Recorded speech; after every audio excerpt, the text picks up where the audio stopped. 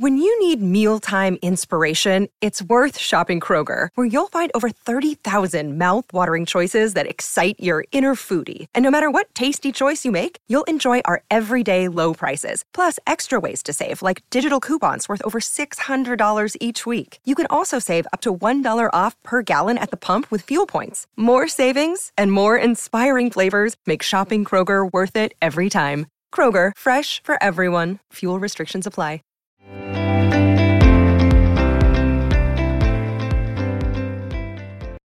Hello, you are listening to Holding Space Podcast. I'm your host, Dr. Cassidy.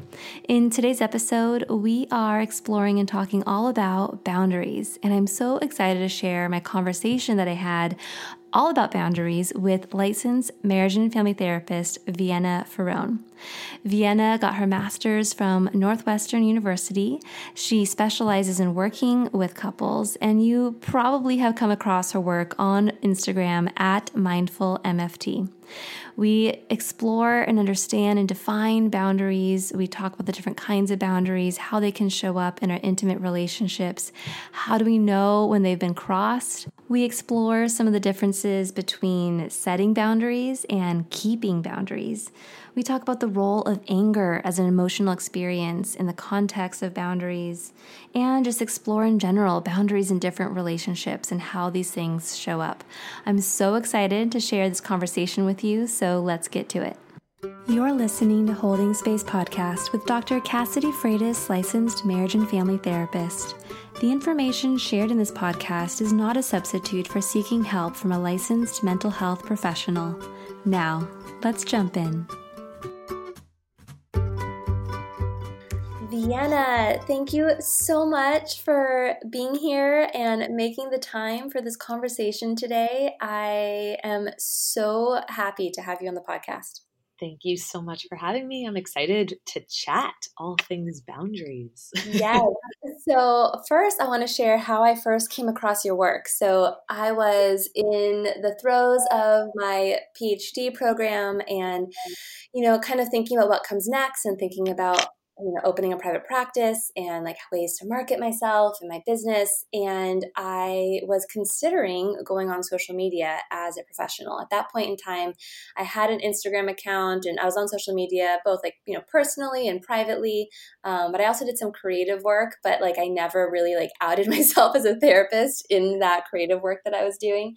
And it just, I wasn't sure if that was something that I could do. I was nervous and a little scared about stepping into the larger wellness arena as a licensed professional on social media platforms. And you were I was like, are any other therapists doing this? And I went on and I found your work and I was like, wow, there is somebody out there doing this, as an MFT, stepping into this larger wellness dialogue. It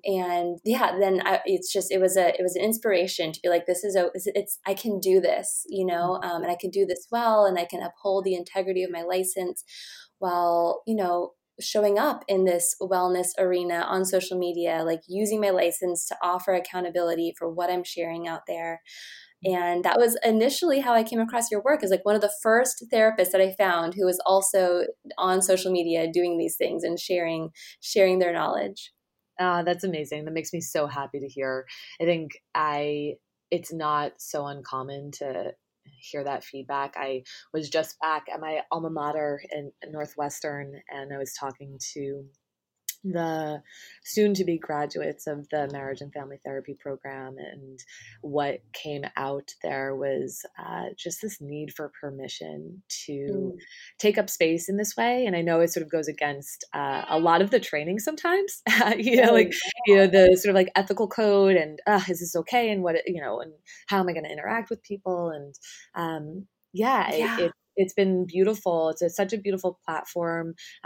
It's such a beautiful way to give some information that's really good for people, and it's free, and it gives people something to think about and a new perspective. And yeah, I'm so glad to see so many people in the mental health world sort of taking up space and finding their own voice and creating their own tool to bring this information forward to people. It's amazing. So I'm so happy to hear that. Thanks for telling me that. Yes. No, yes. And like, I completely agree that embedded, I think, in our training is the message, like, stay private, stay Mhm. quiet. And like within that is this message of staying small. Yeah. And as a woman, that was not an uncommon message to receive and to sort of like Mhm. kind of buy into, at least in the beginning. But yeah, just really working through that to identify the ways in which that actually isn't helpful for us. It's not necessary. It's not helpful to the larger community for us to stay small and stay private and stay quiet. And we can take up space, and we can do that while still upholding the integrity of our licenses, you know? That's right. Well, thank you for the work that you're doing and for, in many ways, paving the way. Thank you. So I'm curious to hear a little bit more just about your background before we step into this conversation around boundaries. How did you come to do this work? What was your journey into becoming an MFT? Sure.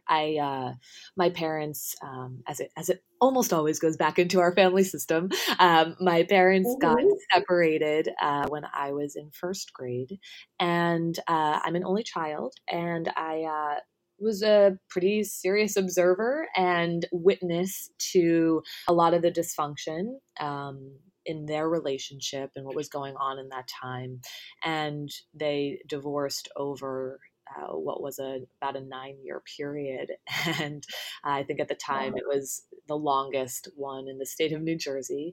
And, as an only child who didn't have siblings to talk about it with and, really feel connected to about what was going on, I just watched and observed and obviously there is wounding and trauma and pain that comes from all of that. It did for me, and it became a catalyst for wanting to understand relationships and why some work and why some don't. And from a pretty unevolved place, right, from a very fear-based place, I think initially I wanted to safeguard my relationships. I wanted to learn all of the things that I needed to learn to make sure that I wasn't going to get a divorce, and I became super curious. That has shifted and is obviously has evolved in the work and in the practice that I do. But when I think back to like what was the catalyst, right, or what's this origin story, was just seeing Yeah. this pain that can come out of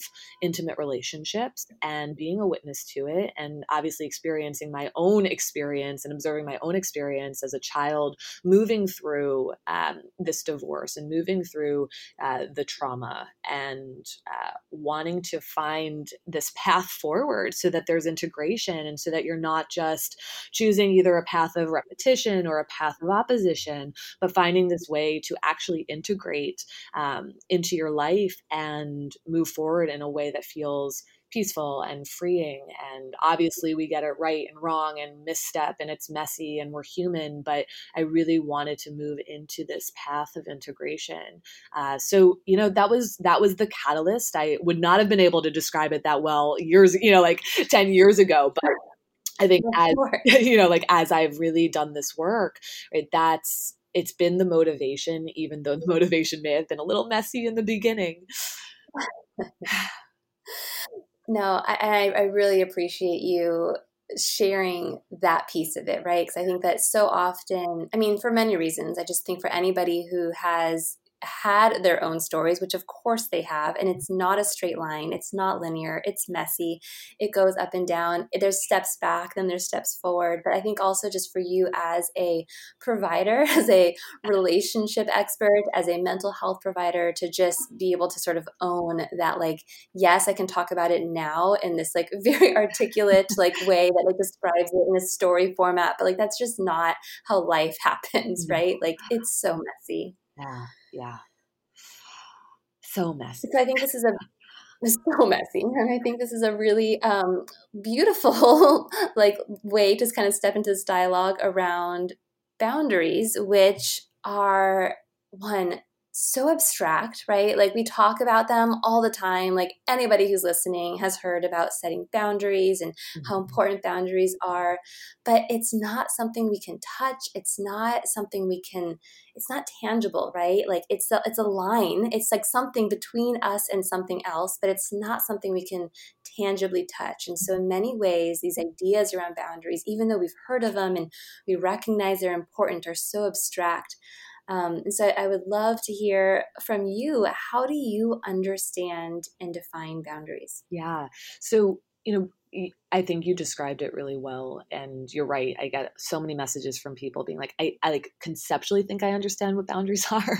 And yet I'm not really sure what that looks like in my day-to-day life. And where do I set them? When are they too high? Like what does this really look like? And is it different for family members than what it looks like with a colleague or a friend or a partner or someone that I'm just going on a date with, right? Like, are there these different set of rules around what boundaries look like with different people in our lives, which I think is hopefully we'll get into that because I think it's such a fascinating topic. But, I would agree with how you described this invisible line between, me and something else, and that line and sort of the agreements around what that line represents is a way of teaching people how we want to be treated.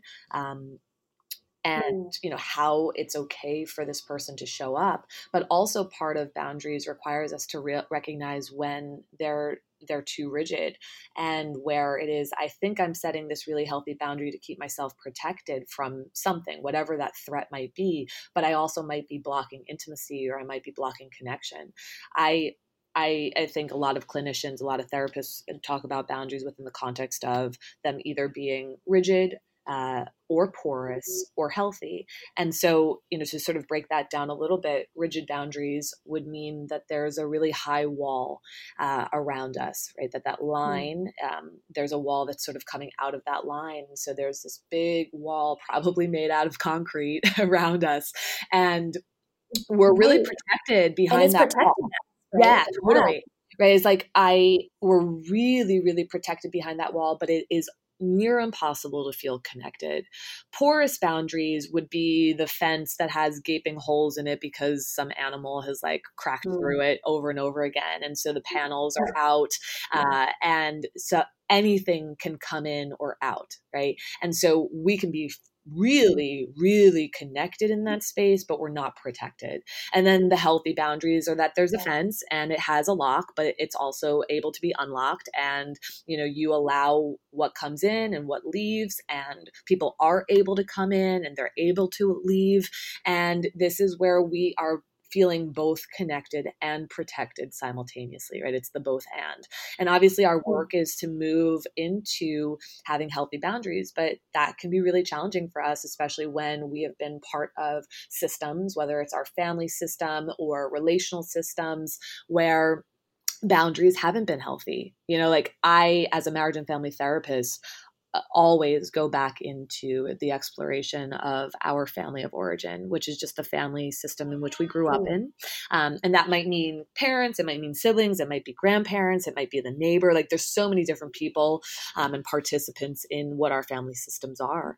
But understanding what was their relationship to boundaries. What did boundaries look like in my family system? Were they rigid? Were they porous? Were we enmeshed? Were we disconnected? Like what was going on? Because that is our template for how we show up in this world. It is the origin template for how we observe and then how we integrate. Like, this is what I need to do as I move forward in life. And so when we're not exploring that, then it's really hard to say, like, I'm now in my 40s and I am going to just set some healthy boundaries. Like, we don't know how to do that. We don't know what the constraints are. We don't know what program has been running underneath the hood. So I've just spoken a lot there, but maybe I'll bring you back into some thoughts. It's so valuable. one thing that I've heard you talk about boundaries as sort of like this filtration system. Mm-hmm. So I'd love to hear a little bit more how you understand boundaries as a filtration system. Yeah, it's like a sieve, where what's going to get through and Yeah. what's actually going to get stopped. And I think a lot of times that that concept and that conversation that actually comes forward when people are thinking about dating. And when we're in the dating space, it's like we just, oh man, we just want to be accepted and chosen. And can I get the second date? And is this person gonna like me? And and we really fall victim to that. And it honestly, it doesn't.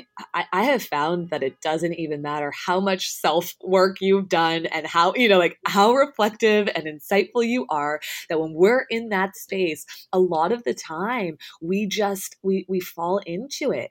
I just want this to work. I want this to happen.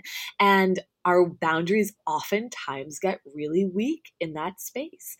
And I think it's being able to say, this is it's essentially saying this is what's acceptable behavior if we are going to do this together, right? If we're going to go on this date together, as an example, like you're not going to text me 30 minutes before the date to tell me like, hey, are we still on?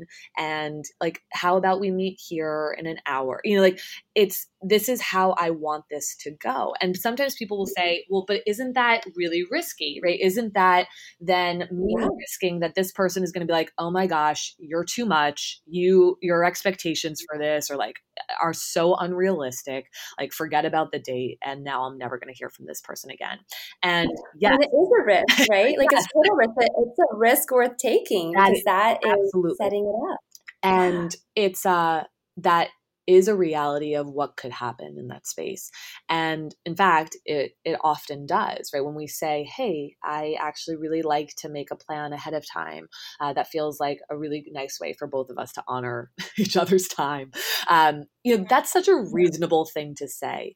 And but we have to take that risk, that there has to be a consequence there that we're willing to take on, because otherwise we start to allow behavior that actually doesn't fit for us. And that's such a pretty straightforward, like easy example to give. It obviously can become much more complex than that. But as a filtration system to say, well, do you actually want to be with someone who isn't going to honor your time, right? Like if this is not how they're willing to show up or hear that feedback, like is that actually somebody that you want to put energy and effort into? And most people say, no, of course not. But I still want to go on that date, or I still want to feel wanted, or I still want to see if maybe like this connection is there. And so that's a very simple way of seeing where we allow something to happen that actually doesn't align for us, and isn't in agreement with the expectations and the agreements that we want for ourselves. Right. Yeah. And what's interesting is I think that anger as an emotion gets a very bad reputation, right? It's like anger is, when anger jumps in the driver's seat, it's always bad. Like anger is the secondary emotion. There's always something underneath anger, which is not true, right? Like anger at its core is often there when it's experienced as an emotion as primary. Like it's there to show us when our rights have been violated in some way, or we are witnessing the violation of rights. And so anger can get a bad reputation. But what I'm hearing in this like filtration idea, a filtration sort of concept here, is that anger can actually play a role in that. And so like when somebody texts you 30 minutes before to confirm where you're going to be meeting up, and like what the date, confirming the date and where you're going to meet up, you might feel like a surge of anger around that. And we could listen to that as like an indicator that like this actually feels not okay. Like this isn't how I want to be treated. And I can use that data and information to then respond and communicate and express what the boundary is.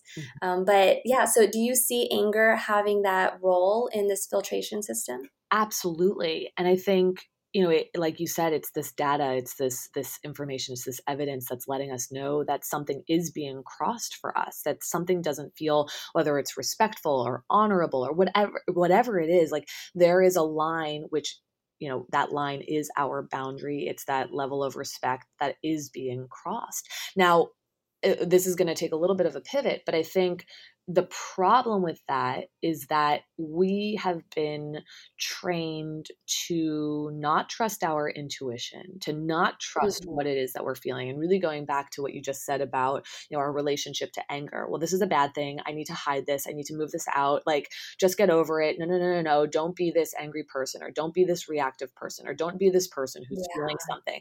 I have to find a way to manipulate what it is that I'm feeling right now in order to make this date work, if we're going to stick with the date example. And that's a cross of your own boundary, right? So now we're talking about people outside of us crossing boundaries. And now we're starting to move into, when is it that I self-abandon? When is it that I cross my own boundary? And when is it, is it appropriate sometimes? Maybe it's, I have this boundary and now I'm starting to realize that, this person is safer and I can actually start to open myself up more. So I rework the boundary that I have in place. But when we feel a certain way and then we find a way to rationalize it, minimize it, shrink it, distort it, do something to it that tampers with it, we move away from trusting our intuition, honoring it, listening to it, and being with it. And it's because we've been self-abandoning for a really long time. 2, we've had people who we see and deem as authorities and experts of our lives telling us that what we're feeling is wrong. And that, no, that's not actually what was happening with dad. This is what was happening with dad. Or no. Well, you shouldn't be feeling this way. Like, come on, stop crying. You're tougher than that. Like, we have so many experiences in our lives where people are moving us away from, wait a second, I'm feeling something, and that what it is that I'm feeling is an experience that I'm having, and it's valid, and I can just be with it without it becoming something major. But how do I honor it in this space? And then fast forward to adult life. Okay, well, I've got to find a way to move this emotion and this feeling out and not listen to it because I haven't been listening to it for a really long time. So what do we do? Right? And it's a hard training to sort of get back to, what are the boundaries in my life?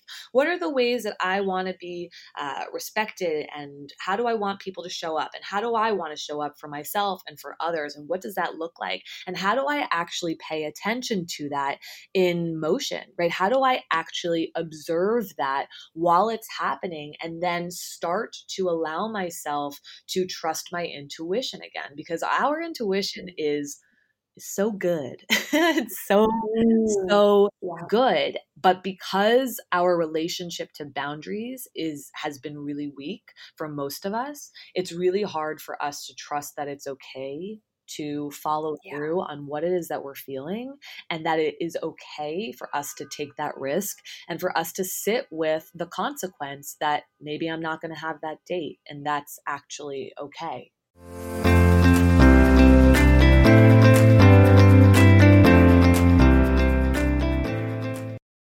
As a mom to 3, my partner and I find that one of the biggest struggles we have faced in our relationship is navigating sharing responsibilities and the mental load. And I know that we're not alone, because this shows up with all of my clients, and in every podcast episode, the mental load of parenting shows up in some way or another. Enter the scene Coexist. Coexist is the app that's revolutionizing how couples manage the mental load of household tasks and childcare. It's like having a personal assistant right in your pocket, helping you and your partner effortlessly share tasks, plan meals, collaborate on lists, and even give each other kudos along the way. Here's the cherry on top. For my amazing community, Coexist is offering an exclusive deal. Sign up for a 2-week free trial before June 15th, and you'll get 15% off the annual plan on iOS with the code drcassidy15. So what are you waiting for? Really, take that first step towards a more harmonious home life today. Download Coexist on Android or iOS at getcoexist.com. The load in our home has been feeling a little bit lighter since downloading Coexist, and yours can feel lighter too when you download the Coexist app at getcoexist.com.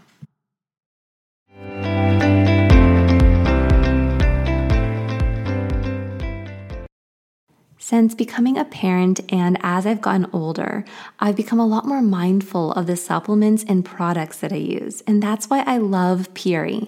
These are natural food supplements that I trust completely. Let's talk a bit about collagen. So collagen is so important for our bodies, but our natural production of it slows as we get older. So I've learned. And quality supplements support our muscle, bone, and joint health. Recently, I've been taking Puri's CP1 Pure Collagen Peptides. It was number 1 out of 28 collagens tested by the Organic Consumers Association and Clean Label Project. There are enough hard decisions that we make every day as parents, and this makes Puri an easy choice. See and feel the difference with Puri. I know you'll love their supplements as much as I do. Puri is offering my listeners an amazing deal, 20% off site-wide. Just go to my special URL, puri.com/Dr. Cassidy, and use my promo code Dr. Cassidy. So go to PUORI.com/Dr. Cassidy. Don't miss out. Use promo code Dr. Cassidy at puri.com/Dr. Cassidy. Yeah. And you're speaking here about intuition, I find it so fascinating and empowering when I'm able to connect in with it, how our bodies will tell us when something isn't okay. Like our bodies will offer us data. Like I know for myself, if I could spend time with somebody and like there could be a certain period of time where it's okay. And then after a certain period of time, like my body will tell me like, this is no longer okay. Like this is no longer somebody that I want to be in this close connection with right now. Like, and if I listen to the intuition and that data, like it gives me information about how, like, even just like time wise, like how long is it okay for me to spend time visiting with this person or talk or communicating or connected to this person, and listening to that can be really supportive. But yeah, so many messages can come in, and I think for men and women those messages can sometimes be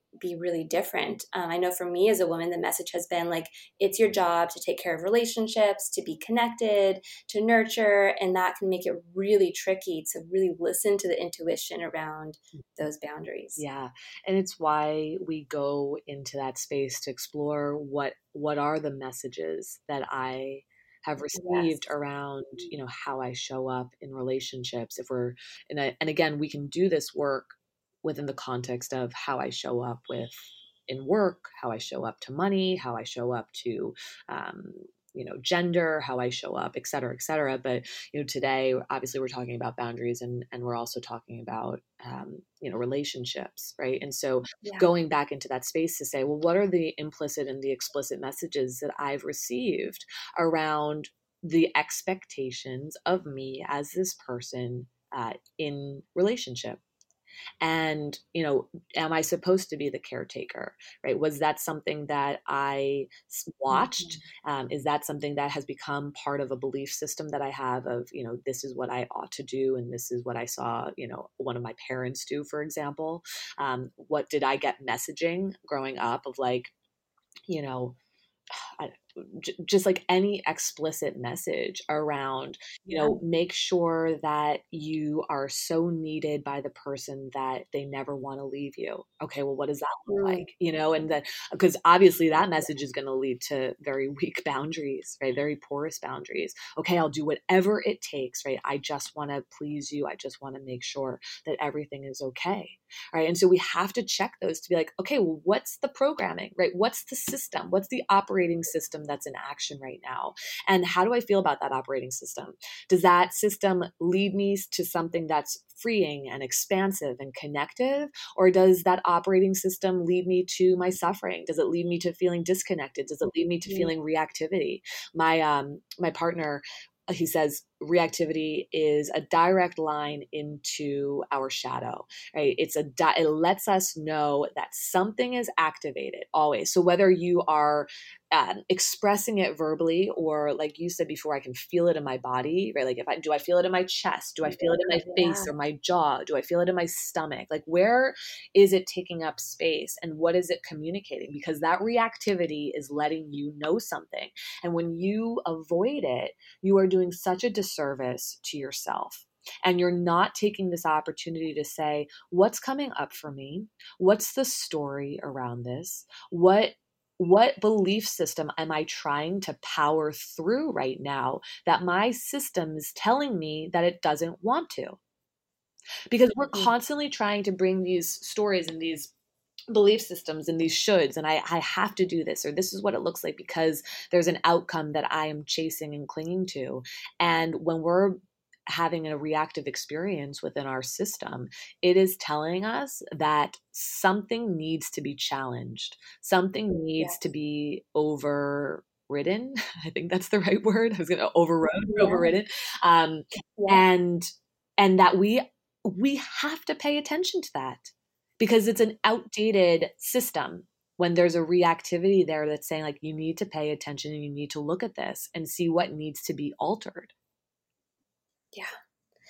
And so then there's the setting of boundaries, but then there's also the keeping of boundaries, right? Like the long haul. Like the setting boundaries is like, okay, recognition that like this isn't okay, something here needs to change, like, tuning into those pieces and identifying what the boundary is that needs to be set. And then there's like then there's the long haul of like maintenance of these boundaries, right? And like maybe you could describe a little bit like the difference between these things, like how do we then like do the work around the maintenance of these boundaries? Oh yeah, we are so good at making the boundaries. We are not great at keeping them.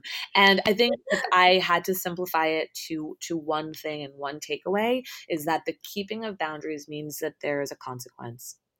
And we have a really hard time putting consequences into place. And we can tell people, like, I don't want you to treat me this way anymore, or this is what our relationship is going to look like. And if you can't do that, then this. But when we get to the then this, whatever the then this is, we again find ourselves oftentimes re-rationalizing, finding the exception, repeating, setting the boundary, but we don't actually put the consequence into place.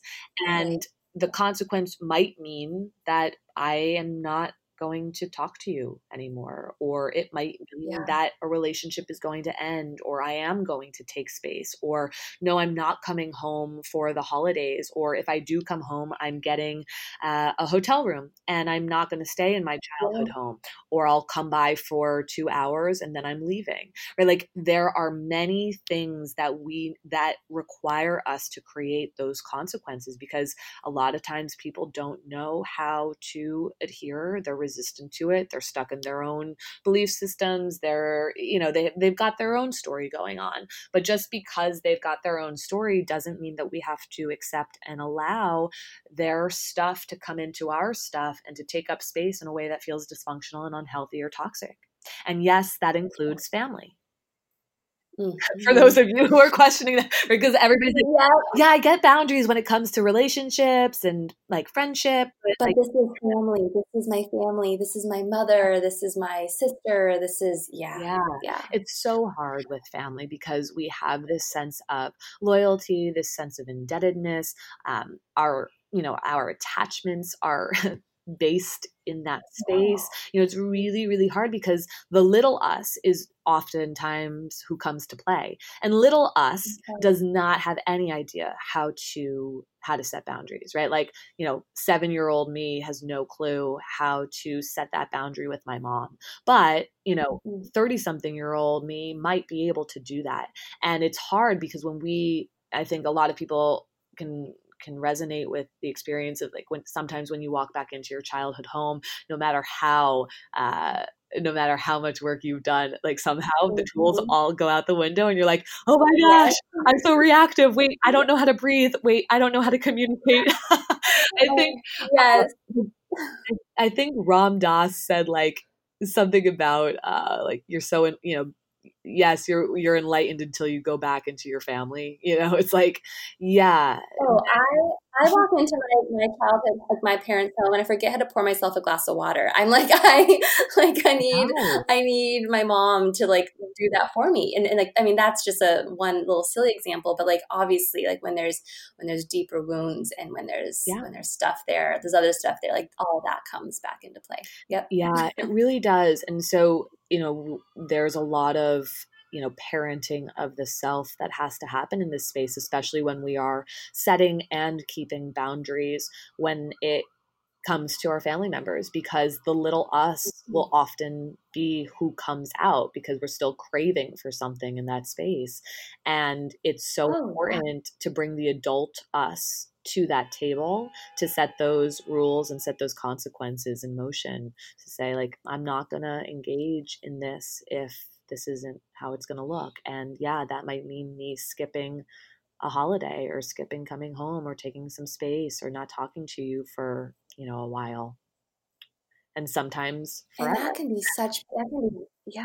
Yeah. Yeah, and that can be really, really painful work because there's, right, from an evolutionary perspective, this like intrinsic like desire to be connected to our family members, our caregivers, and our caretakers, and to seek that sort of care from them, even when they continue to show us that they can't, and they are not equipped to be able to do that, and they keep not caring for us in the way that we deserve and are worthy of. Yeah. So there can be a lot of, I mean, I'm sure you've seen this, and I've seen it in my practice, like just a lot of grief work around that loss, right? Like around the recognition, like this keeps happening and this isn't changing, and I need to be the one to set and maintain the boundary, and just the tremendous loss and pain that can come with that recognition. There's so much of it, because there's the little one in us is, but maybe if I just do it this way, or maybe if I just try it that way, or maybe this, maybe that, if only, if only, if only. And yeah, there is so much grief in that space. And our job is to pick up the little us and sort of parent ourselves back into a space of safety, because when we allow ourselves to go back into that space, there's just so much rewounding and like re-trauma that can happen there. That visual just gave me Mm. chills of picking little self Oh, up. I always, I love in session. I always do this motion of scooping the little up. It's like, I've got you. And we have to remind the little one within, so that one can trust us as the adult. But when we don't keep the boundaries, it's really, really hard for the little me to trust the big me. And in my practice, I work with a lot of peripartum couples and individuals, and there is something about having your own child where all of a sudden it's obviously such a vulnerable and tender time in our lives, but it has this way of putting all of these relationships and boundaries like on the table. It's like now all of a sudden, like it's not just about me, and it's about this child as well. But it's also now about, like, now I'm a parent and I'm seeing what it feels like to parent a child in a way that is either maybe meeting needs that I needed to be met that weren't, or I'm struggling with meeting these needs because I never received that kind of care. And so I don't know if you've seen this work as well, but like, having a child and like entering that phase of the family life cycle has a way of putting so much on the table around boundaries with our own parents, boundaries with our in-laws, really reckoning with some stuff that's happening in our marriage or in our partnership. Oh, it just has a way of bringing all of this stuff up. It definitely does. And it's such powerful work. And you're right. I think, obviously, parents will become super confronted with new expansive work that needs to be done around their healing, but also you're right around like how boundaries start to shift when you have your own little ones, because you do go into this protective space. And if you have your own parents who are still living and they're the grandparents, then it's like, well, how are they going to show up to my child? And what are the boundaries that I set there? And I mean, my gosh, we could probably do an entire podcast on this too, but also see grandparents who show up so differently than the way that they did as parents. And sometimes we see our experiencing jealousy, like how can you do this for my child, but you weren't able to do this for me? I know we're talking a lot about the humanness and some of the negative experiences, but also being confronted if you had parents who did a really great job, and the insecurity of, well, I didn't show up like this. How do I give my child what my parents were able to give me? And again, coming back to the topic of boundaries is like, where are my boundaries with myself as I'm navigating these waters? Where are the boundaries with my own self-talk, right? My own self-critic, my own, like as we are moving through different stages and transitions in life, right, these boundaries are not just these invisible lines with others, right? They are with ourselves and how we treat ourselves and how we talk to ourselves. We are the nastiest and meanest to ourselves. And we get up in that brain and we're like, if somebody could just transcribe what we were all saying to ourselves day in, day out, I think we would just be horrified. And we have to look at the boundary with the self, no matter where we are in life and no matter what it is that we're doing and confronted with and who we're with, and thinking about, how am I speaking to myself and how am I treating myself and what rules and expectations am I setting for myself? And am I adhering to them? Am I treating myself in a way that feels honorable and respectful and aligned and grounded? So I don't want us to forget about, boundaries with the internal experience of the self.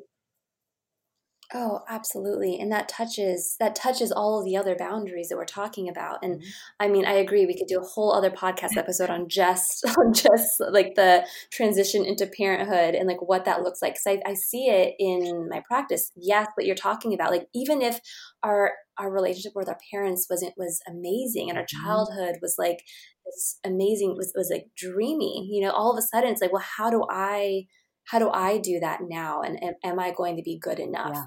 Yeah. Can I do enough? Like, can I meet that sort of that ideal? But obviously not just in like our relationships, our partnerships, and our relationship with our parents, but also, looking at friendships and our relationship with our employers, boundaries that were really porous with our jobs and our bosses. Now that we have a child, all of a sudden it's like, wow, this is no longer going to work. But we do have to there is a lot of internal work that has to happen around that first, connected to like our identities, connected to, that negative self-talk. Oh my gosh. I mean, we could go on and on and on, Vienna, about this. And I wish that we could. But you talk so much about this on your social media accounts. And I also know that you have an incredible e-course that you just recently launched. So maybe you can share a little bit about where people can continue to find and follow your work, and some of the projects you have going on right now. Yeah, absolutely. So on Instagram, it's mindful MFT, as in marriage family therapy. My husband and I just launched a 6-week course on getting the love that you want. And it's a really in-depth, comprehensive, integrative course. We're in the midst of it, so people can't sign up for it yet. But if you join the newsletter and follow along on social, and we can put the link in the notes for people, then you'll be able to catch it when we launch it again. And then some of the upcoming stuff, I have singles retreats, and Connor and I are doing a couples retreat in the Dominican Republic in October of this year. It's the most magical retreat ever. Yeah, it really is. And we're so excited to be going back. It's just such transformative, beautiful group work that's so, so powerful. So yeah, I mean, just following along on social or in the newsletter is the best place to catch the events. I'm based in New York City, so I put a lot of events on here, and do try to travel around from time to time to different cities to speak in person there as well. But that's probably the best place to see all of the things that are being offered. So yeah. Incredible. And I will absolutely put all of this information in the show notes for anybody who's listening. You can go straight there to get all of those direct links to continue to follow Vienna's work. And Vienna, you recently got married as well, right? Like you and Connor, this was a recent thing that happened. And I just wanted to say congratulations. Thank you. Huge congratulations. Yes, it was a beautiful, fun, amazing, perfect weekend. So thank you.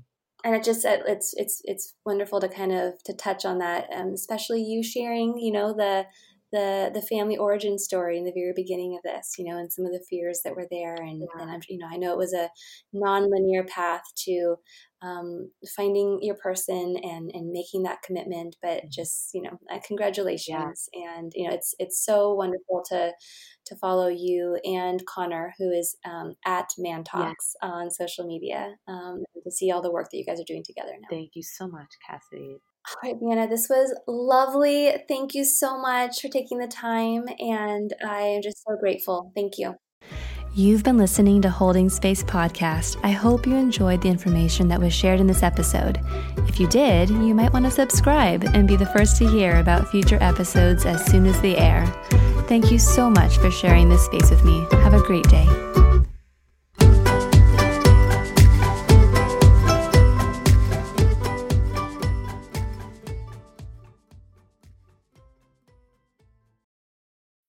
When you need mealtime inspiration, it's worth shopping Kroger, where you'll find over 30,000 mouth-watering choices that excite your inner foodie. And no matter what tasty choice you make, you'll enjoy our everyday low prices, plus extra ways to save, like digital coupons worth over $600 each week. You can also save up to $1 off per gallon at the pump with fuel points. More savings and more inspiring flavors make shopping Kroger worth it every time. Kroger, fresh for everyone. Fuel restrictions apply.